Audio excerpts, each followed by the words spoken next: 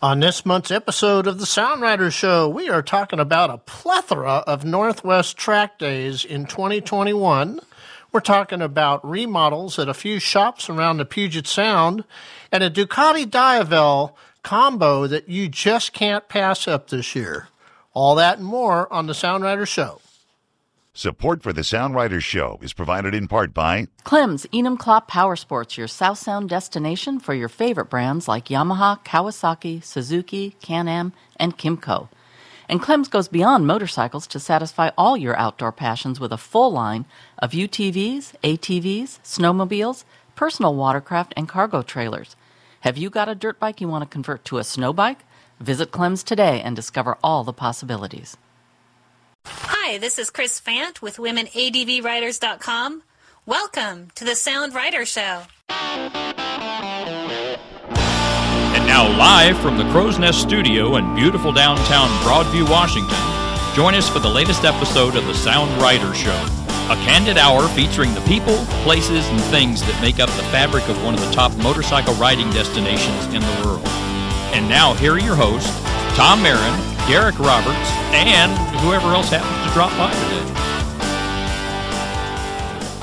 Motorcycle riders from across the Pacific Northwest and around the world, this is the Sound Rider Show, the New Year's edition where we are popping wheelies and champagne in anticipation of a ride-filled 2021 ahead. Joining me as always in top hat and sash, publisher and founder of Sound Rider, Mr. Tom Marin. And riding into a new year on the same old bike, I, of course, am self-appointed editor-at-large, Derek Roberts. Tom, can you believe it, man? We survived another one. Here we are, 2021. Oh, if we can survive that one, then we would have no problem surviving anything else. That's right. I think we're all looking forward to an exciting and hope-filled, ride-filled, enjoyable 2021, and what better way for both you and I and our listeners to kick that off than with a inaugural episode of the Sound Rider Show, right? Hey, it's the beginning of the 7th year of doing this. I can only believe that by looking into the mirror and seeing increased amount of gray hair coming in. Now, I don't know if that's cause and effect or if that's just nature doing its thing. But I haven't seen you in a long time. Yeah. I don't know if I'll recognize you next time I see you. That's right. Now, it's still, thankfully, I think for both of us, still mostly healthy and happy as we go into 2021. And, for better or worse, a lot of industry players are coming off of a great year, too, and that just rolls right into some 2021 models that are going to start to hit the floor here as we kick off. I have a question for you. Yeah. Did you have any New Year's predictions? Predictions in the year ahead, it's a little tricky. I will say that I think the first half, is going to be another strong year. So it's hard for me to kind of look beyond the 6-month mark, but I think we're still going to see some carryover from a lot of the excitement of people wanting to get out, ride dirt and adventure bikes. We saw that last year. I think that's gonna continue. How about you, though? Do you got some insights for the new year? Yeah, I'm going to go back to my prediction a couple of years ago. This is the year you're getting a new motorcycle. Yeah. 7 years running. Well, I would say that this year is more likely than in years past. But would you have any advice for me? What would you pick out for me for a new motorcycle? I'd have you get a Tenere 700. You think that would be the winner, huh? I think that'd be the one. Well, I am a fan of those, but in that same adventure bike category, we are going to see for sure some new models in the new year here. And then there are also a few that we might see some concepts. And, of course, one that's going to arrive on showrooms supposedly. I guess we should always throw that caveat there with Harley-Davidson. But the Pan American, it's supposed to finally be here in February. What do you think? Is it going to make it? Yeah, I think it'll make it. Oh, those guys don't have anything else to do they? Just sit around and build adventure bikes now, right? That's right. But we are starting to see some more concrete speculation. How's that for a paradox? But some figures are starting to come out on potential horsepower and weight. We're saying 150 to 160 horsepower. Yeah, when you say less than 550 pounds. Oh, they got some weight out on it, huh? Well, wasn't it like 100 pounds more than something else in its category? That's where I thought the concrete speculation was coming from. Well, it's 100 pounds more than 450 pounds of concrete for sure. But what do you think? If they can get this out at 550 pounds or less, I've even heard some sub 500 speculation, which I would be blown away at. But with that kind of reported power to weight ratio, do you think that they can make a viable run here? Do you think they can make a pretty good adventure bike? Well, that'll have to remain to be seen. But I think in the first couple of years, they'll probably sell a few because, we know this from looking at our subscriber base that a lot of people that own Harley-Davidson, if they own another brand, it's BMW. So what do you think they probably own in the BMW lineup? Most likely an adventure bike. Yes. Yeah, because what would be the purpose of, having a touring bagger from Harley-Davidson and then doubling up with some sort of cruiser, like what is the R18 or whatever they just released on the other end. So, yeah, so that would make the most sense to me. That would seem to mesh well and be a compliment. On the other hand, though, those BMW adventure bike riders are going to be pretty tough to win over, don't you think? Oh, yeah. Well, that's why I think it'll be their customers that own BMWs that will buy the Pan American. I don't think you're going to see BMW people migrating over, who don't own Harleys. I don't think you'll see them migrate over to a Harley. Yeah. Now, what if, though, this hits the showroom floors? And let's get completely crazy here. Let's say that it is 498 pounds. I think that's right around the weight of like an Africa Twin. And let's say it puts out, they're saying it's going to 150 to 160 horsepower.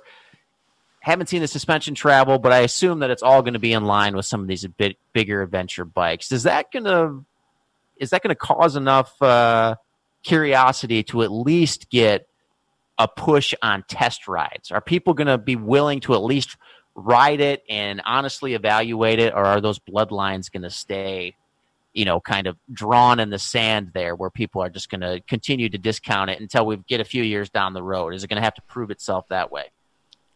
We'll have to go back to the Buell Ulysses and look at the way that one went.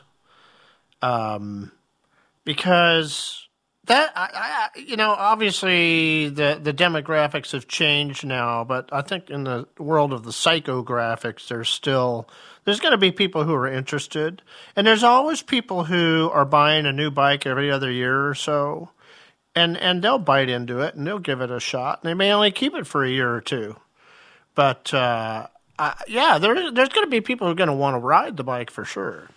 Yeah, well, I will be in there. I will be down to one of our local Harley-Davidson dealerships. I am forecasting, as soon as they announce test rides, probably within the first week or two. And I should mention, too, some of the speculation also has a price tag at $17,000, which I found, if they deliver on that, that seems to be remarkably affordable. I would have, 12 months ago, I would have forecasted $22,000 at a base for a Harley-Davidson. But if they can do $17,500, $18,500, that seems to be pretty competitive. Hey, that's only 3 times more than their electric bike that they're going to come out with. Their electric bicycle, $6,000 electric bicycle. How about that? And you could get the Pan American for only 3 times as much. That's right. Just or you could get a Harley Davidson live wire for 5 times as much. Yeah. Right. And add a couple vertebrae to your back while you do it, so you can get a proper seating position. Yeah, that is. It's definitely a little more sport bike oriented there. The live wire. How about that live wire? Are you seeing those all over the place now? On the road or in dealers? On the road. I haven't. I don't think I've seen one. No, actually, I take that back. I've seen one in the wild, but that's it. That's all I have seen so far. And of course, it's been kind of wintertime here for the last couple of months. But have you seen any? Oh yeah, well you wouldn't want to take your live wire out in the winter. I wonder if I guess you can hook your electric clothing up to it, huh? And then you take the battery down even sooner? Yeah, I guess that's a great question. I don't know. I've never even considered that on an electric motorcycle. How are how are ancillary electronics handled? I don't know, but I'll tell you what you could do is you could just buy a live wire and just put it in your living room, and that way if your electricity ever goes out, you can just plug your heated gear into the live wire and stay warm until you drain that battery. You just fire it up. Maybe that will be Gen 2, which doesn't sound like it's going to happen. But if looking forward, maybe that will be Harley-Davidson's new space they'll try to get into is home lithium generators a la Tesla. Boy, oh boy, now I know what I want for Christmas in 2021. There you go. Start planning ahead already. But, back to the motorcycling world here a little bit. That's not the Pan American isn't the only speculative. Well, this isn't speculative, of course, but there are some speculation that we might see like the Husqvarna Norden 901 and, of course, still the KLR 650. Do you think we're going to see either one of those delivered in 2021? Not the KLR. Don't think so. I think we would have seen enough spy shots and that sort of thing by now of it. It's a good point. Haven't. Yeah.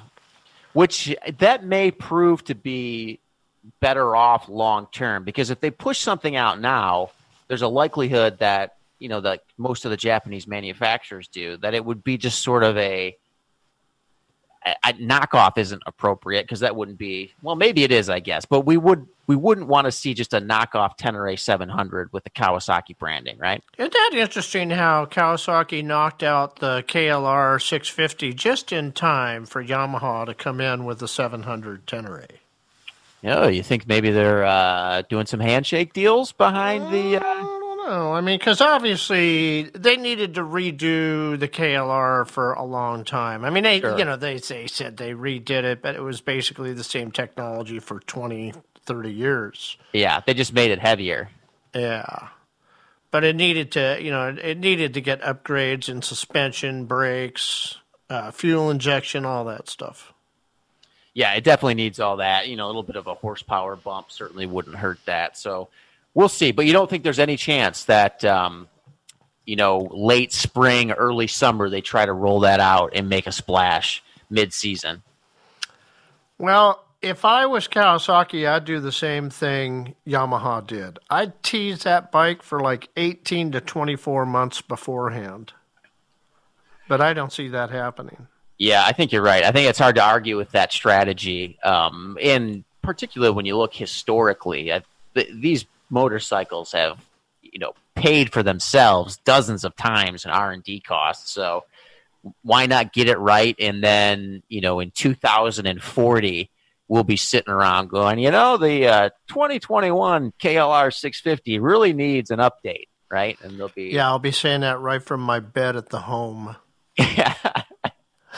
We'll be removing tires and adding, hover gear or whatever we need to get into future generations there. And then what about the Norden, though? Do you think Husqvarna pulls that off? Because there are some spy shots out there, and it would make sense. Norden 901, KTM 890 Adventure. It seems like that would be some logical crossover there. Is that something? Well, so you think they're going to share parts like they do on some of the other bikes? I would imagine so. I mean, why would you do anything differently, right? I mean, all that R&D went into the 790. I think the 890 was rushed out a little bit more. I heard that was, emissions, more or less emissions requirements that they had to meet, which was the reason they had to bump up to the 890. But what was it? The Vitpillen? How do you say it in that? Yeah, I never learned how to say that. But yeah, they got the Spartpillen and the Vitpillen, right? Yeah, I mean those carried along some technical issues out of those motors that they never solved, and then they put those bikes out, and it was like, what are you doing? So yeah, and there were some, man, I tell you, last year there were some smoking deals on some of those 401s. They were letting hot deal bikes go. It was like, I think it was like $3,900 for a brand new motorcycle at some point. There you go. They got that's cheaper than a Harley Davidson electric bicycle. Dang. Got to pick your battles, I guess. That's the lesson there. But those are kind of some of the adventure bikes. Because if I were to upgrade or replace or I don't think I'd ever replace. But if I were to make good on your New Year's resolution for me and move into a new motorcycle, it would certainly be adventure oriented. And I think all three of those, I would at least give a test ride if they come out this year. Get something with the 18 rear, 21 front, or 19 rear. And so you have a nice road burner, but you're going to be good when you do go off-road, you know? Yes. Yeah, no, you definitely want that. And you would anticipate that a KLR 650 would maintain that. And I believe the Norden 901, I think, meets those specifications. Something tells me that the Harley-Davidson has a 19-inch up front. But you know what? Maybe not. I shouldn't say that. I don't know for sure. That'll be interesting to see. I haven't looked at the specs. I don't think it's a 21 on the front. It's a road burner bike. That's really what it is, you know. I don't know, man. I honestly, I think that they're going to do GS, like a 1250 GS. It's just like, you're really going to go and ride this thing in the woods all day, or you're looking for something to go down some fire roads with and have a nice time and travel some long miles on. And you can't do that. You can't take a 19-inch front wheel into the woods all day long and come out the same person. Well, a 21-inch front wheel is definitely preferable, and that's one of the things where Honda, they had success, I think, with the Africa Twin, was making that a 21-inch front wheel. Mm-hmm. And now what they need to do is come with an Africa Twin 650. Yeah, that is and they or Africa Solo 650, and just do a single cylinder. Yeah. They did those. I mean, they did the XL 650 motor for 25 years. Why not? Yeah, I guess that's true. How much power can you get out of that single cylinder if you're going to kind of stay true to the... How much do I need? I think you want at least 60, right? Oh, yeah, you want to go 60. You're talking about 60 miles an hour? No, I'm saying horsepower. Horsepower. I don't know. I just want to be able to go. I want to be able to cruise at 70 miles an hour, 75 miles an hour on the highway comfortably. Sure. And if I need a little throttle, I can get it up to 80 if I have to. Yeah. And there's some places where you could ride 80 all day long, like in Montana, right? Yeah, well, for sure. I mean, you could ride, 100 all day long in Montana. There's a lot of open country out there. But I'm talking about, the physical capacity limits of a single cylinder. I wonder what, on a motorcycle, what the biggest horsepower output has been for a single-cylinder engine. I don't know off the top of my head. Be fun to look that up. Yeah, that's an interesting question there. But I agree. I mean, I would love to see a pared-down Africa Twin or Africa Solo, as you said. Anything or even if it was a twin, like because they got the NC motors that are twins that are super fuel efficient. And they'll go at a good pace. So just take the NC 700 or NC 750 now and convert that whole thing around to a 21-inch front wheel, 19 in the rear. Got enough subframe there to put some luggage on, all that stuff. Yeah. Yeah, we have a winner. And I know there was some speculation out there. I think there were a few mock-ups floating around. I saw one in particular was a Africa Twin 700 based on that same motor that was turquoise, I seem to recall. But you got to watch out for those Honda mock-ups. Oh, yeah. Well, especially trick now. You every time. Yeah, they are. They're a dime a dozen out there now. It certainly seems that way. But I remember 20 years ago they had a mock-up for a 750cc scooter, step-through scooter. Oh, boy.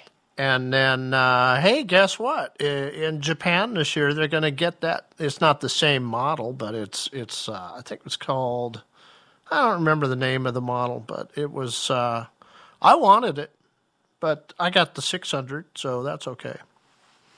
Would you really, if that hit the shores here, is that something you'd look seriously at, huh? I probably would, because mine is 60,000 miles now, and I'm either going to have to go and redo all the suspension or find a new scooter. Oh, yeah. God, 60,000 miles on the was Silverwing?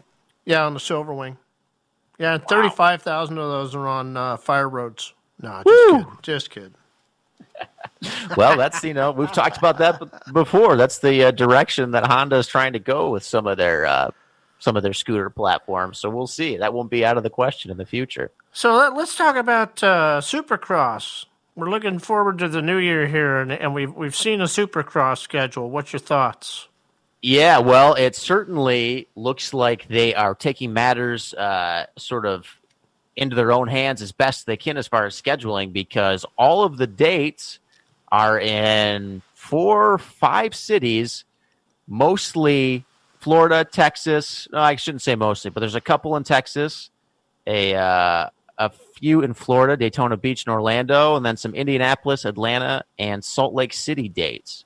So they're being concentrated into arenas where, I guess the speculation is they're going to have more predictable gathering sort of regulations here. But nothing in the Pacific Northwest. Salt Lake City is going to be your closest shot. Closest one. So, we're going to talk about some bucket list rides for 2021 later on in the show. But, maybe Salt Lake, if you're a Supercross fan and you like to get on your bike and go and churn up some miles, maybe you want to go out and do a trip to Salt Lake this summer. Yeah, that wouldn't be, obviously still in that, the Salt Lake City dates are April 24th and May 1st. So we're just it won't even be hot then. Yeah, well, it certainly won't be hot. You want to double check and see what the capacity is for heated gloves on your Harley-Davidson Livewire before you take off on it. But you might be able to make that work, right? If you're coming down from Eastern Oregon, or even if you do sort of the Columbia River Gorge trek into Idaho and then squeeze down through Pocatello and into Salt Lake City, you might be able to do that. I don't know what the northern elevation is coming into Salt Lake City. Salt Lake itself is pretty high, but I'm not sure if there's a pass you have to cross. Well, if you're coming down through Idaho, you're going to go down around Craters of the Moon and through Arco. You're not going to be up at any. You're going to be up into Sawtooth at some point. So yeah, you'll have some elevation. It depends on what your route is. I prefer the scenic byways, so I'd rather skip Boise and stay off the interstate and do the scenic byways. And there's 4 scenic byways you can take to get down to Utah going through Idaho. That's awesome. Now, you've done you've attended some of the outdoor shows down in Salt Lake City. Have you made rides down there on any of those? Or? I have, yeah. Yeah. Okay, so you're speaking from personal experience. I did a 2-week trip one time and went down through Northern California, and then I crossed over into Nevada and then into Salt Lake, and went to the outdoor retailer show there, and then came up those scenic byways through Idaho, and I think it was about a 2-week trip total, which was nice because I had days that I wasn't on the bike, and that was cool. That's always great when you can split it up like that. And Salt Lake City, a beautiful area. There's lots of great roads in Utah, and we might just touch on that a little bit in that bucket list tour discussion that we're going to have here in a bit. But good to see Supercross trying to figure things out. And if this is your wheelhouse, I assume that at the very least it will be televised, all of these dates, so you'll be able to at least enjoy them remotely. True. All right, let's take a little break, and we got some news bites when we come back.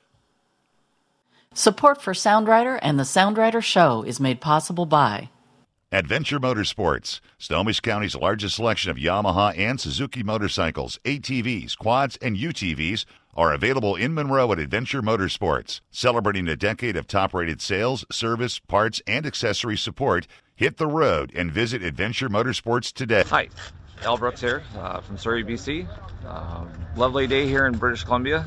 Not to tell all the people that live elsewhere about that, but one of my favorite riding places is Central Oregon, John Day area. I go there usually once a year, twice a year, and ride all around the roads there. Lots of curvy roads for road guys, and lots of gravel roads for adventure touring guys, and beautiful scenery.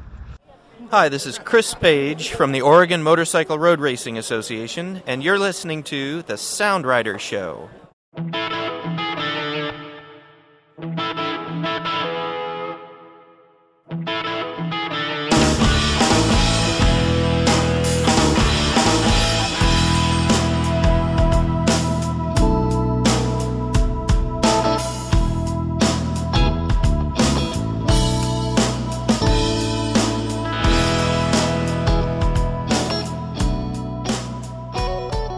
Back in studio on this New Year's edition of the Sound Rider Show.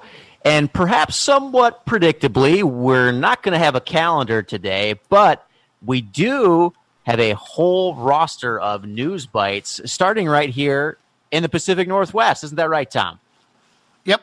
We've been watching the news feeds all week, and there's been a lot of track days coming in. So if you like going and doing track days, I don't think you're going to have a problem finding any.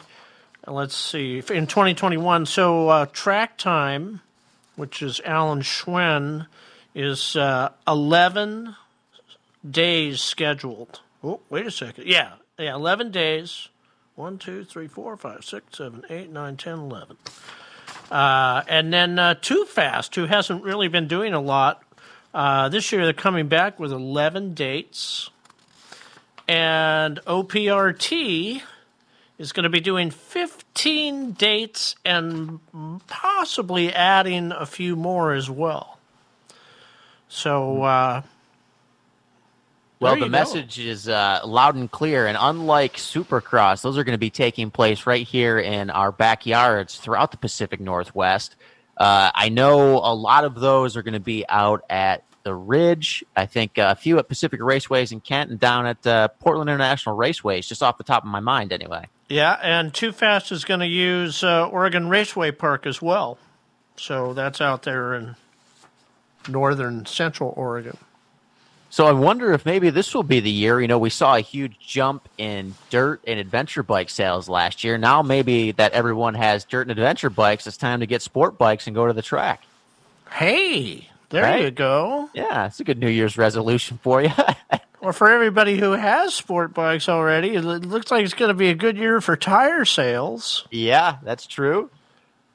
So get out there and run a few track days this year. That maybe that's one of those items I need to add to the bucket list. But then I'd have to get, well, I guess I could borrow a motorcycle, but I'll take my Pan American down there.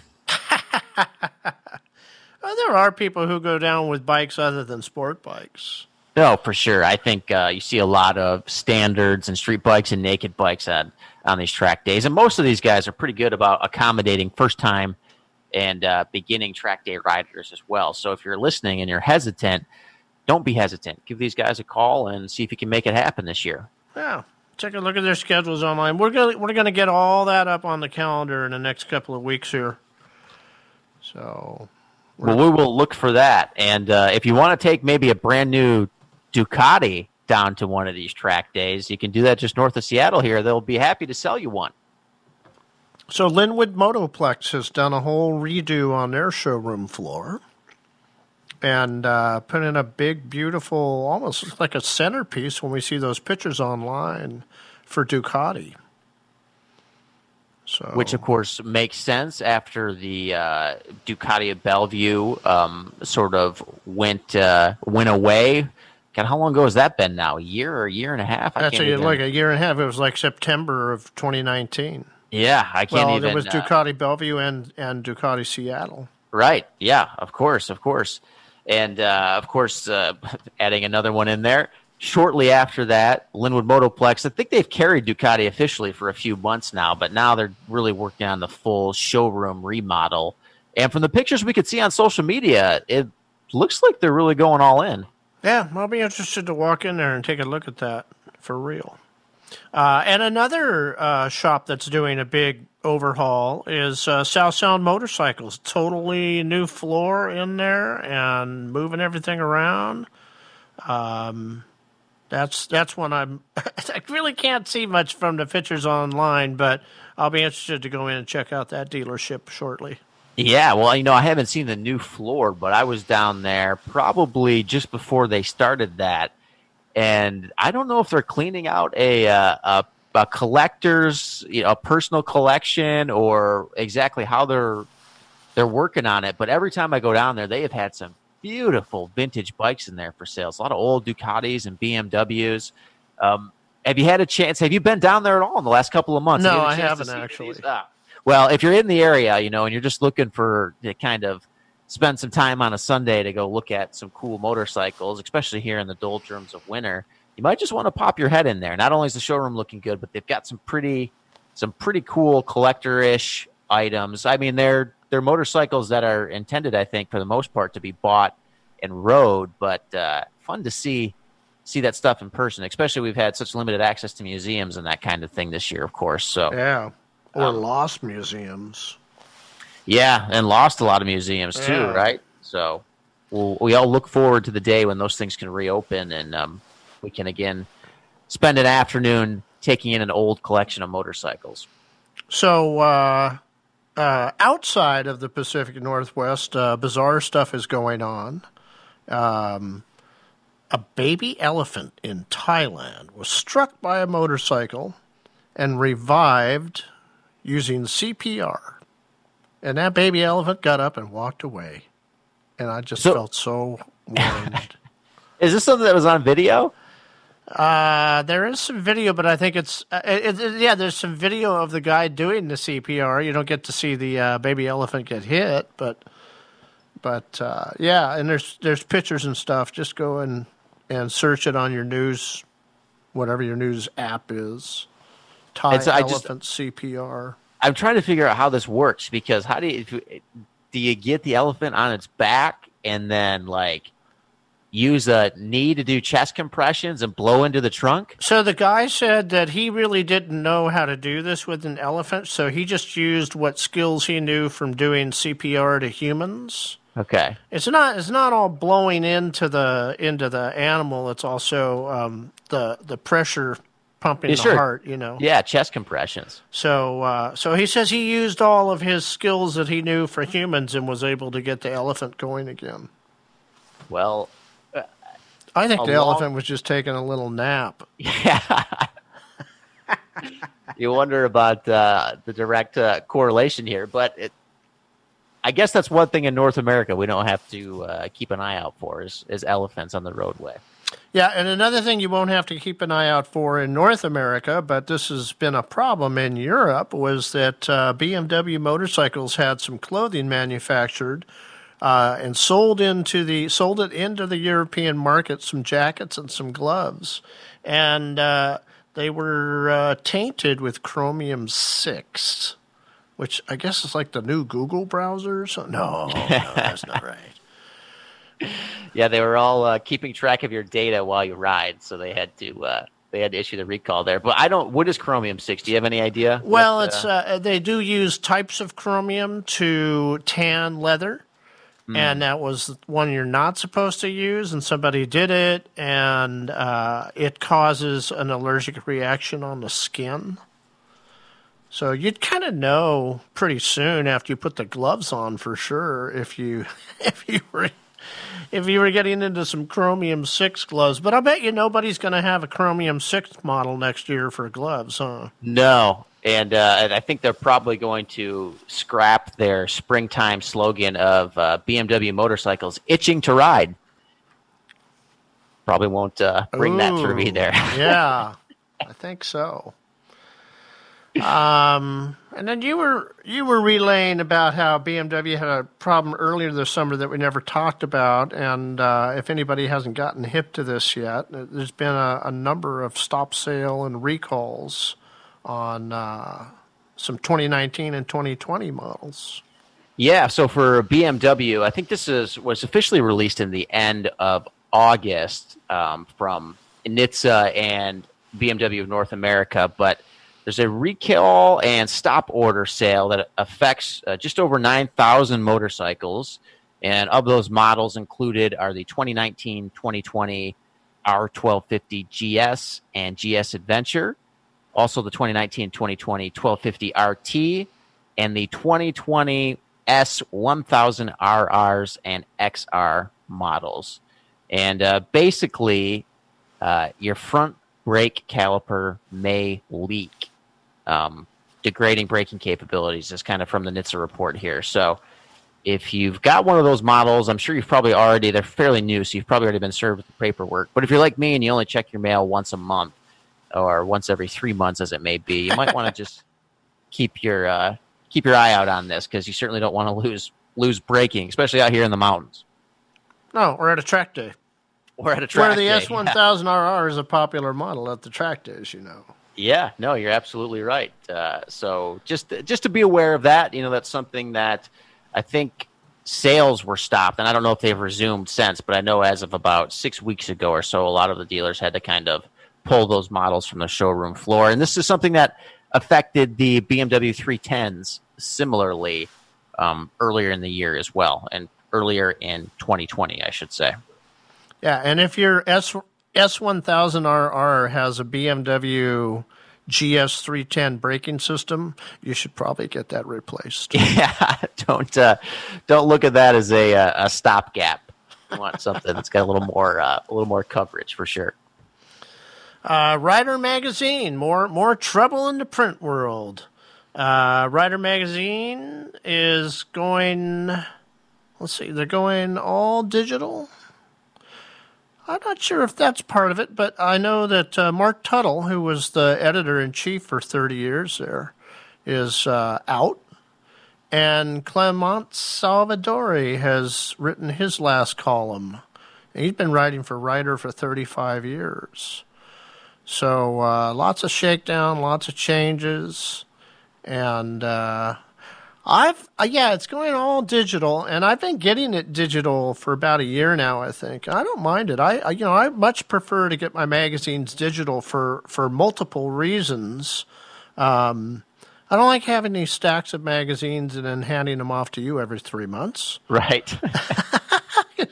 You're probably like, oh, God, Tom's got another load of magazines for me.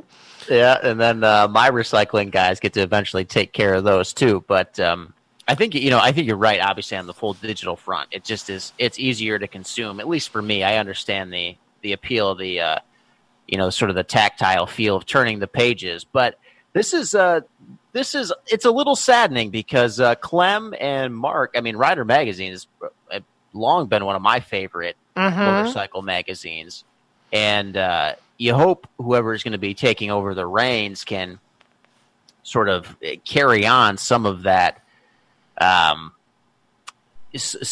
flavor, because it was such a good motorcycle magazine for such a long time. So I'm hoping that they can continue to have success, and that we'll see Mark and Clem pop up in other places too. Yeah, that's probably true, and we'll probably see them as guest writers once in a while or something. What I think is good is we've got, under me, there's 2 more generations of people that are younger than I, and I don't think that they have been getting the best media. Of course, also they're more into their Instagram and that sort of thing, and I don't think they don't get as much quality information because they're thumbing through pictures all the time. And I hope that Ryder comes up with some younger, fresher type stuff that will grab these people and enrich their lives as motorcyclists. Yeah, I certainly hope that's the case too. I think we are starting to see some shift a little bit. I know I would give credit. The Revzilla guys, I think, actually have done quite a good job on their blog, and they've brought over the former motorcyclist guy who then went to Moto Trend for a little while. It was Ari and Zach. The 2 guys who made the videos. Yeah, that's right. So we'll see. It'll be interesting, but I think we're definitely now looking to sort of a period for the next 4 or 5 years. I think we're going to see some real big shakeups just in the motorcycling world in general, just because it's all kind of on a legacy model, and things are going to turn a page to not to insert a bad pun there, but I think we're going to see some differences emerge in the next couple of years. And by all means, in 5 years from now, there won't be a print magazine you can get off the newsstand for motorcycles. Yeah, I would be shocked, other than special edition ones, right, where they try to pack in some sort of anthology twice a year or something like that and sell it by the, I don't know, one-click subscription model via Amazon or whatever it may be. But monthly subscribers, I think. It'll be a print on demand, won't it? Yeah, there you go. Yeah, you'll go down to FedEx and then get your motorcycle fit. The other thing that I really like about digital magazines is in my living room, At home, I have a lot of indirect lighting, but I don't have any direct lights right behind my chair and stuff like that. So this time of year, when we only have about 7 hours of daylight in Seattle, that's a limited amount of time I can actually read a paper magazine with any clarity on it without having to fire up a flashlight or something. So digital magazines, I love it because I just grab my tablet and I kick back and it's all visible. I can read it just fine. Well, so there you go. It turns out it's not a youth movement, but a senior movement that's taking us all digital, huh? Well, I'm young at heart. Come on. Hey, Ducati been famous for the last 20 years of coming up with motorcycles that cost $30,000 and always trying to give you a good reason to buy them. And who knows, maybe you'll buy another $30,000 worth of carbon fiber accessories too. But this year's trick is a little different. They've designed a Diavel called the 1260 Lambo model or Lamborghini model. And it's supposed to be sort of a reflective art to the Lamborghini. I'm not going to say it right, but I think you say Sien, S-I-E-N, and they got the same color. So I think, Derek, what you got to do this year is you got to get the new Diavel 1260, but you can't buy it without buying the Lambo too. Well, I think that only makes sense. And if we're going to be making New Year's resolutions, you got to set your goals high. And, we were kind of talking about this earlier. What are you going to do? You're going to get a hitch carrier for that? Or how does that work when you're trying to get around in your Lamborghini and your Ducati? Because you got to show them both off at once, right? Well, yeah. Well, see, I don't want to put a lot of miles on the Lamborghini. So what I'm going to do is I'm going to get a trailer hitch to connect to the back of the Diavel. There you go. And then I can tow the Lamborghini wherever I go and then just kind of ride it to get groceries or food or whatever, and sightsee. And then I'll hook it back up and continue to ride the bike. Smart move. I wonder, this is branding-wise, this seems like this is a totally appropriate crossover here. But I wonder, collector-wise, what we will be seeing if in, 10 years, will these appreciate at a significant increase because of the tie-in here in the limited models, or is this something that is just going to kind of go by the wayside? I never know how to forecast these. Well, there's only going to be 630 made worldwide at a cost of $32,000 each. And I've seen a photograph of the two of them together, the car and the bike. So I'm looking forward to the day I walk into the America's Car Museum in Tacoma and I get to see them together in person. But I wonder, how many times that will happen on the planet. How many people are going to buy both? I'd say it's a terrific question. Or how many Lamborghini dealers are going to give you a free Ducati with the purchase of a Lamborghini? Oh, there you go. Because after all, a Lamborghini is now like $270,000 or something crazy. I think at the very least. I think you can probably go anywhere from about $250K up to over $1 million. Wow. Huh. Well, that's how you get you. Just wait till the end of the model year and then get the deal from the Lamborghini guy. Get one of those hot deal Lamborghinis. And speaking of Ducati moving forward, their electric bicycles are now available at dealers. So if you like red, go check them out. So this seems to be the Now, you've been on the electric bike. How long have you had an electric bike? Like 8 years. I think I've had that bike 8 years now. And how much increase in range have we seen? Because what is it? That's 8 years old. So the one that I have is a 20-mile range. Okay.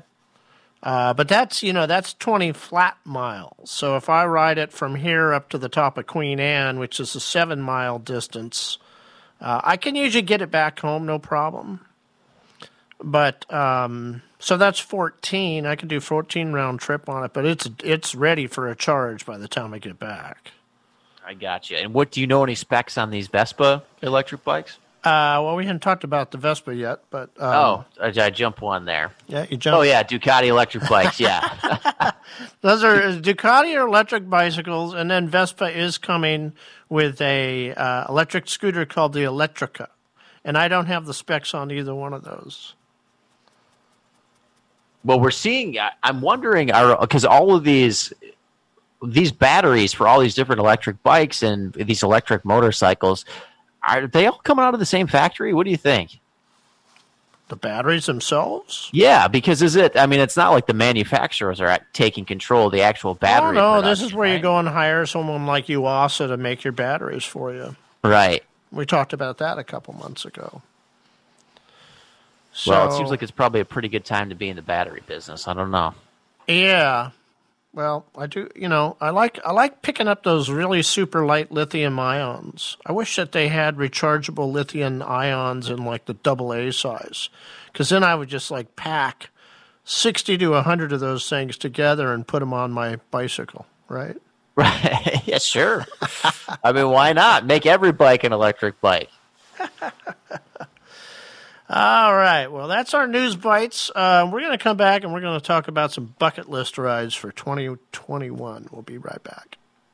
Support for Sound Rider and the Sound Rider Show is made possible by The Rally in the Gorge. Are you ready to go beyond the main roads? Since 2003, the Rally in the Gorge has introduced riders intimately to the awesome secondary and tertiary roads in the Columbia River Gorge National Scenic Area. With programs for dual sport, adventure, sport touring, and sport bike enthusiasts, this is the rally you'll want to return to again and again. For more information, visit soundrider.com/rally.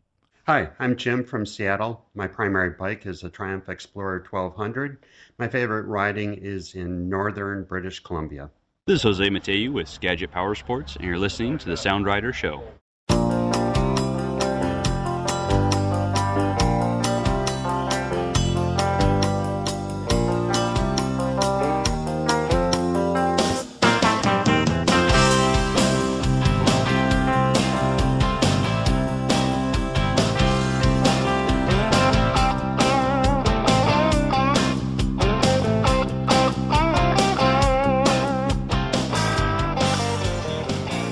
Rolling on into 2021 and rolling right along with some dream bucket list rides. Tom, I know that you've been hard at work and you've got a few up your sleeve here, and I too have a couple of motorcycle rides that I would like to conquer here in the new year. Why don't you start us off with your first one and we can kind of go back and forth a little bit. Okay. Well, as I get a little older, I want to have some more relaxing times on motorcycles and not have like 500-mile days, day after day after day. Sure. So what I came up with is I want to do a cloverleaf week in Central Oregon. Nice. And what I mean is that I'll ride down and get into position wherever I'm going to stay at for the next 4 or 5 days. And then I get up one day, call it Monday if you want, and I'm going to go ride west and make a loop out west and come back. And then I'll be back at the same place I'm staying. And then Tuesday, I'll make a loop up north. Wednesday, a loop out to the east. And Thursday, a loop down south. But I won't have to pack up all my stuff every time because I'll just be staying at the same place the whole time. And, yeah, I think that's a great idea. And one of the benefits of that course of staying in the same place is that you can up your camp cooking game, right? Because you can go and stake out a grocery store in town there. You can get your fire all set up, and you can really go to town and have some nice evenings when you return from a day of riding. Well, and you can decide if you want to do camping, if you want to do hotel, motel, or you could mix that up, but you'd have to pack up every day if you did. I would probably want to either do like what I'd like to do is like rent a yurt somewhere. Oh, there you go. There. Yeah. And do just kind of have my own little place that's not 4 walls of a hotel room. But and there's plenty of places around that are yurts or cabins or whatever, little tiny cabins, like at a state park, that kind of thing. For sure. So would this be kind of in the general sort of Bend area that you try to get set up, and that way you could really get to the farthest reaches there, or you got some other place in mind? No, I think Bend would be the logical place, because then if you needed any stuff for your bike, there's a couple motorcycle shops in town, so you've got that available to you. And food options are all over the place. And one of the things that I like about the Bend area is there's a lot of resorts around there that have some pretty decent restaurants. So obviously I would always want to build a good restaurant into the lunch part of the day or into the evening part. Mornings I can pretty much take care of myself. I don't need to go. It's kind of hard to find a good breakfast anywhere nowadays anymore. Well, that has been long been a complaint for you in the Pacific Northwest, but I guess camp breakfast it is then, right? Yeah. Just something simple, with lots of protein to get me to lunch. Right. Yeah. Well, you gotta stay satiated, especially when you're out on longer days on the bike, and you never know what the weather temperatures are going to be like either. But I think that sounds like a great idea. That would be a great sort of week coming out of Bend. It would make a great article too if once you do complete that. If you've got some tips to pass along, I'm sure listeners and readers would eat that up. Yeah. I think I got to work that up more. So what about you? What's your first one? Yeah, so sort of along the week or over theme here in the Pacific Northwest, and maybe I will catch you on your Northwest swing out of Bend there, but I would like to do sort of a Pacific Northwest grand tour. And that would be, for me, going all the way down Oregon and then coming up the Oregon coast, cutting across into the northern Cascades through Washington. And then if Canada's open, just skirt over the border and down into northern Idaho. And if not, stay below the border, but then come through northern Idaho a little bit and maybe do a little riding around in the the Nez Perce Clearwater National Forest area. And then with time being a factor, I'd probably hop on 90 and come back. But I'd really like to spend like 10 days out there and just chop up some miles, pitch the tent, and just see some of the real highlights all throughout the Pacific Northwest. If you do that trip, you need to talk to me. Well, I know because I got to get you off of 101 as much as possible. Oh yeah, no, I mean that would be the goal to ride 101 as little as possible down in the southern Oregon coast area or the Oregon coast area in general. But I know obviously you've done some road trip tours all through there, and there's just so much to see. And I've really never spent much time on the Oregon coast, and I think that this might be the year. This would be something that I'd really like to do. Yeah, it's going to be a lot of miles if you did that. Well, the old DR is up to it. That's all I can say. So slow and steady wins the race there. Well, my next one is, I don't know if it's really, I guess it sort of is similar to the Central Oregon one. I'd like to go to Willamette Valley. There's a lot of places that I want to go explore, a lot of attractions I want to explore. And there's a lot of great roads around there. And so I'd like to go and spend a week in the Willamette Valley. That might be a Cloverleaf thing, but it might just be, hey, I'm going to go, to this destination today and come back the same way and whatever. But because that's really coming along down there with all the wine growing that's going on, and some of the attractions are kind of cool down there. If you're into airplanes, there's a lot of good air museums within a day's ride of the Willamette Valley. So, yeah, I think that's another great suggestion. And hopefully, unlike some of the motorcycle museums and other museums, hopefully the airplane museums will continue to be operational in the year ahead there. But always a lot to see in Oregon. I know we talk about it seems like quite often here on the podcast, but there's so much in the way of museums in Oregon that it's really, if you're not dedicating some time to that, you're kind of missing out on what the state has to offer. Yeah. And weird stuff, not just all like airplanes, but right, some oddities that you won't see anywhere else. Well, that's I think that's Oregon's state motto, right? Oddities that you won't see anywhere else. Yeah, that's it. Yeah. I thought it was "Don't tread on me."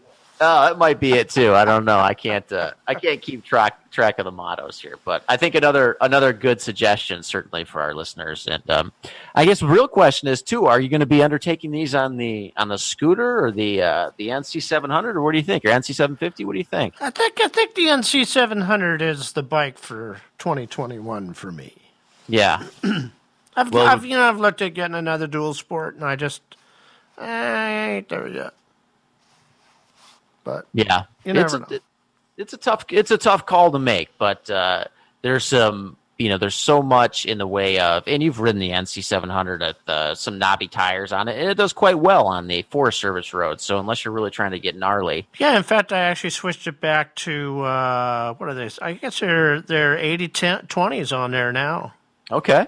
So, but that's fine because I don't do anything crazy when I'm out on those Forest Service roads. So, and plus, I got 18-inch or 17-inch wheels front and rear. So, I can go and do some dirt stuff, but I'm not going to do like any single track stuff or any kooky roads that are all rutted up and whatever. Sure. What's your next one? The NC 750 will certainly get you there. So for me, I'm going to jump a little out of the Pacific Northwest for this one. And although I already burned up quite a bit of vacation time on my Pacific Northwest Grand Tour, I'm thinking eastern Utah, western Colorado. And in particular, sort of a loop between Moab and like the Durango area in Colorado. Mm-hmm. That is such a beautiful area. I've had the opportunity to spend quite a bit of time down there, but not in probably the last 12 or 13 years, and never on a motorcycle. So I would really like to get down there and do some dual sporting and just take in some of the just stunning nature. I mean, Moab is such a beautiful place, as is western Colorado and Durango. And I think that would make for a really great trip. That might be something where I fly and ride and maybe do a rental down there, or maybe trailer the bike down just to save some of those miles coming out from Seattle. But I think that would be a lot of fun to do. And, looking at the map has got my mind racing for 2021. Yeah, I always wanted to do a trip to Colorado where I rode all the high passes over 10,000 feet. Oh, yeah. But, it's like 3 days there and then 3 days back, and then you got to go and hit. It's like 12 or 14 passes, and I just never come up with the free time for that. Yeah. No, that makes a real challenge for us, especially living this far into the Pacific Northwest, coming from practically Canada. But, more and more I'm starting to see individual motorcycle rental operators are starting to become a little bit more frequent than it was like 10 years ago. So that might be something where you can stitch together a fly and ride and just, bring your gear with you in your duffel bag and hit the highway and go. Yeah, because I did do a trip through like Bryce Canyon? Yeah, Bryce Canyon, sure. I did that, and it was kind of a fly and ride. I flew in, and Eastside Harley-Davidson threw a bunch of bikes on a truck, and then I ended up riding a Buell ST3 or S3T for that trip, which was kind of fun until the wind blew. Not very good in the wind tunnel. Well, and it can get quite windy down there. Outside of the Bryce Canyon area there. But yeah, we did Bryce Canyon, we did the Four Corners, we did Monument Valley, we did Grand Canyon. It was a really fun week. Yeah, that sounds like a hell of a trip, and especially on the old Buell there. That's actually reportedly a pretty decent motorcycle. I mean, outside of the wind protection, but... Well, the fuel economy on that bike was stunning. You didn't really put it into fifth gear until you were doing about 55, but once you did, you were getting like 70 miles to the gallon on the bike. Wow.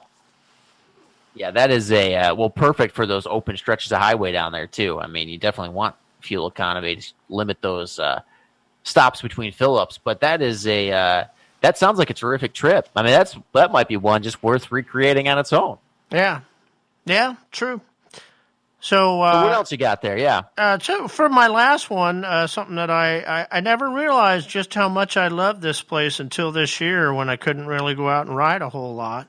And it seems kind of odd to me that I haven't been in the Columbia River Gorge for what's going to basically be about 2 years. Yeah. And I'm looking forward to going and doing all the pre-riding for the Rally in the Gorge this summer and getting on some of those roads that I've been missing. I also have some places that even after, 18 years? I've got some places that I haven't ridden before that I want to go ride. So... Well, I think, just love it there, yeah, being away from there for 2 years, especially for you, that's got to seem like a lifetime. But you must be quite excited, though, to get out and start doing some of the pre-riding, right? Like just that'd be awesome. Yeah, thinking back to all the ideas from years past, some that you've done, and like you said, there's so much to explore down there. Even for a guy who's ridden down there consistently for 2 decades, you still find new things. And it's going to be interesting to see who's open still and who's shut down. And maybe there's been a lot of new places that have opened during the pandemic. So I don't know down there, but I know around Seattle, there's been a number of new restaurants that have opened here in town. And, Very true. Just kind of open up and start selling to go until things are better. And they're doing it. That's right. There's another bucket list item, a local takeout tour. Right, you get a nice sunny day here in January, and you just go and check out some of the new restaurants in your area on your motorcycle. Yeah, we did. In fact, Connie and I kind of did that back in November. We did a cinnamon roll tour. Through the North Cascades. And we didn't run the article in Sound Rider, but we did run it in the Seattle Dining Magazine, the sister magazine. And it's quite fun. We spent the whole day going to bakeries all through the North Cascades. And who took home top prize on that? That would be Cinnamon Twisp. Won. Oh, I think we talked about that a little bit on the show. I remember that. That's it was a few months ago now. Yeah. Yeah. Well, that is a hot tip here, a bonus tip before we get to tips and tricks. But yeah, I think that sounds like a great trip though, and a great idea to get out and ride here. Start planning now, right? Oh yeah, you got to plan now. Yeah, that's what the off season, quote unquote, is for. But well, especially like if you're going to be wanting to get cabins or yurts, you're going to need to get those booked in January because they'll be gone by February. Yeah, well, that's true. Especially now we had it was really such a big year for outdoor recreation, families going out camping and that kind of stuff. A lot of the secrets are going to be out, so you're going to want to get on those reservations as quickly as possible. Yeah, yeah. So I got one more for you. Yeah. And this kind of piggybacks on our news bite earlier about all the track days going up. And you know what? I've never ridden on any of the tracks here in the Pacific Northwest. So my bucket list ride item is to ride on all of the open tracks here in at least Washington. And to try to put some miles on just to get that experience under my belt. I've visited a lot of the tracks, but I've actually never ridden on them. So I'm hoping that this year will be the year to do that.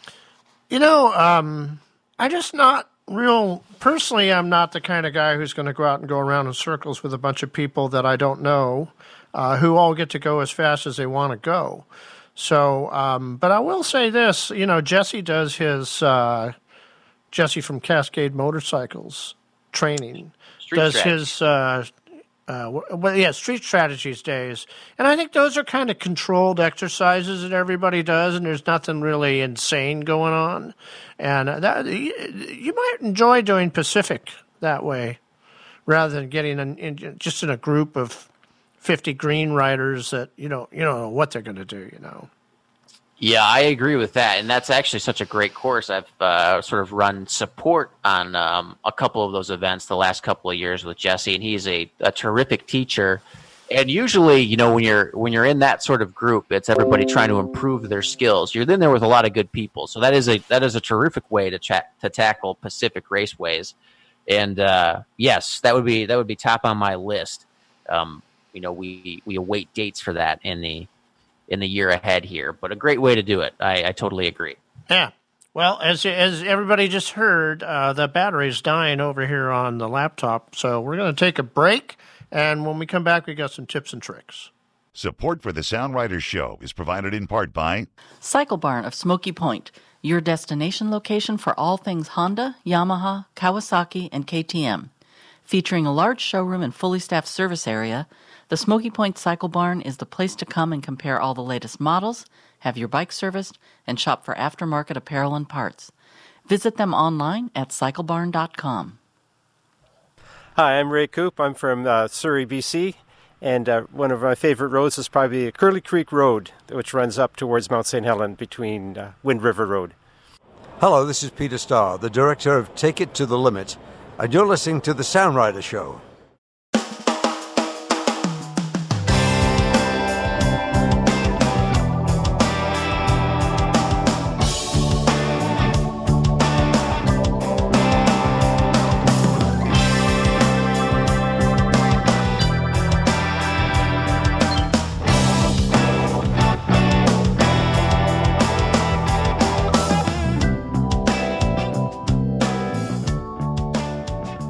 Out of 2020 and into 2021. And we wouldn't kick things off without passing along a few tips and tricks.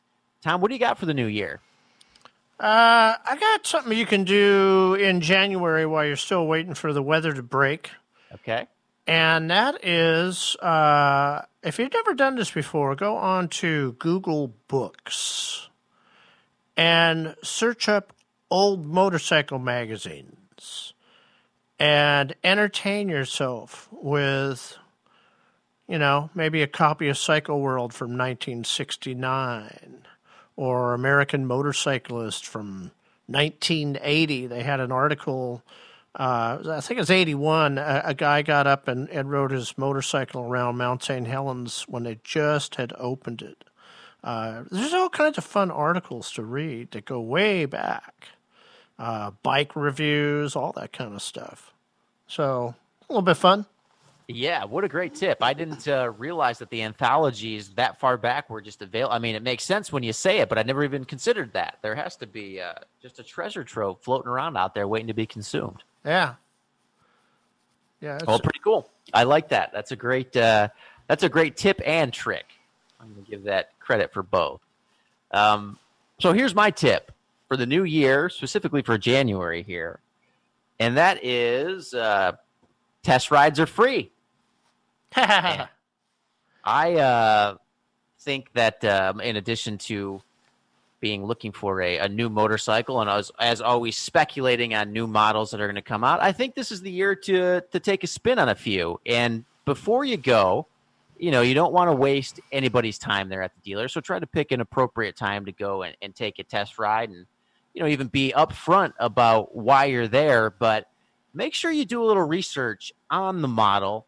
Think about how it may respond differently than the current bike that you ride, and really try to soak it in. Try to kind of understand the differences that, rake and trail between motorcycles can make, the way that the weight carries, the way the suspension carries, and try to think about that, because as those skills develop and you sort of get stronger muscles in those areas, I think that's really how you find your dream motorcycle. We do so much of it off of looks, which is totally fine. I'm a big fan of that too. But, the dream, I think, is to always have more than one motorcycle. And maybe you have that one that's there for looks, but you have that other one that's there just purely for riding pleasure. And I think taking some test rides and experiencing some different models and understanding sort of some of the engineering principles behind it is a great way to do that. So 2021 test rides are free. That's my tip. All right, that's a good one. I would just say on top of that be somewhat of a serious buyer. Just go joyride these bikes just because, Derek said, go check out the Rake and Trail on 30 motorcycles, which he didn't say. But a lot of times, too, if you go in and you want to do test rides, they're going to want to qualify you first. So you should be prepared for that. It's not just give them your insurance card and your driver's license and ride away. Sometimes they want to do a financial verification on you and all that before they will let you take the bike out. So. And that's my second tip, which is to have good credit. There you go. All righty. Sounds like we got a show. There we go, 2021, man. Can you believe it already? The new year is here, and certainly hoping that it is a productive, prosperous, and ride-filled one for everybody. Yep. All right. Well, I think we gave plenty of food for thought for people to think about, and go do your homework now, and we'll meet you all back here for the February show.